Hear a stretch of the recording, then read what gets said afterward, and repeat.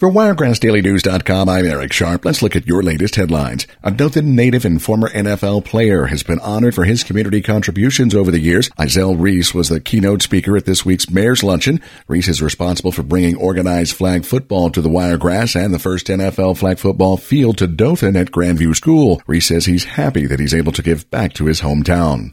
Decisions over cell phones are going to be left to local school boards in Alabama. The state's Board of Education decided this week to allow systems to create their own policies, but is still strongly recommending no phones in schools.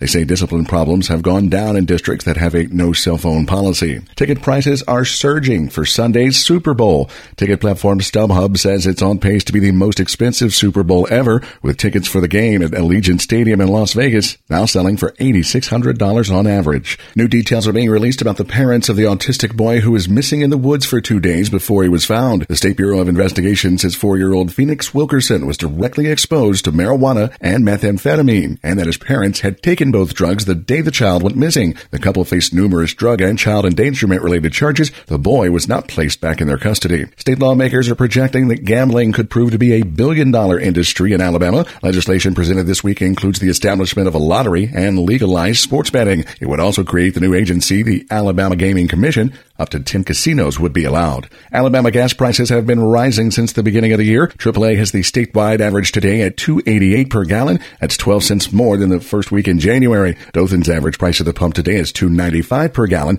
16 cents more than at the start of 2024. And that's the latest look at your headlines from WiregrassDailyNews.com. I'm Eric Sharp. For continuous news, it's News Talk 1039.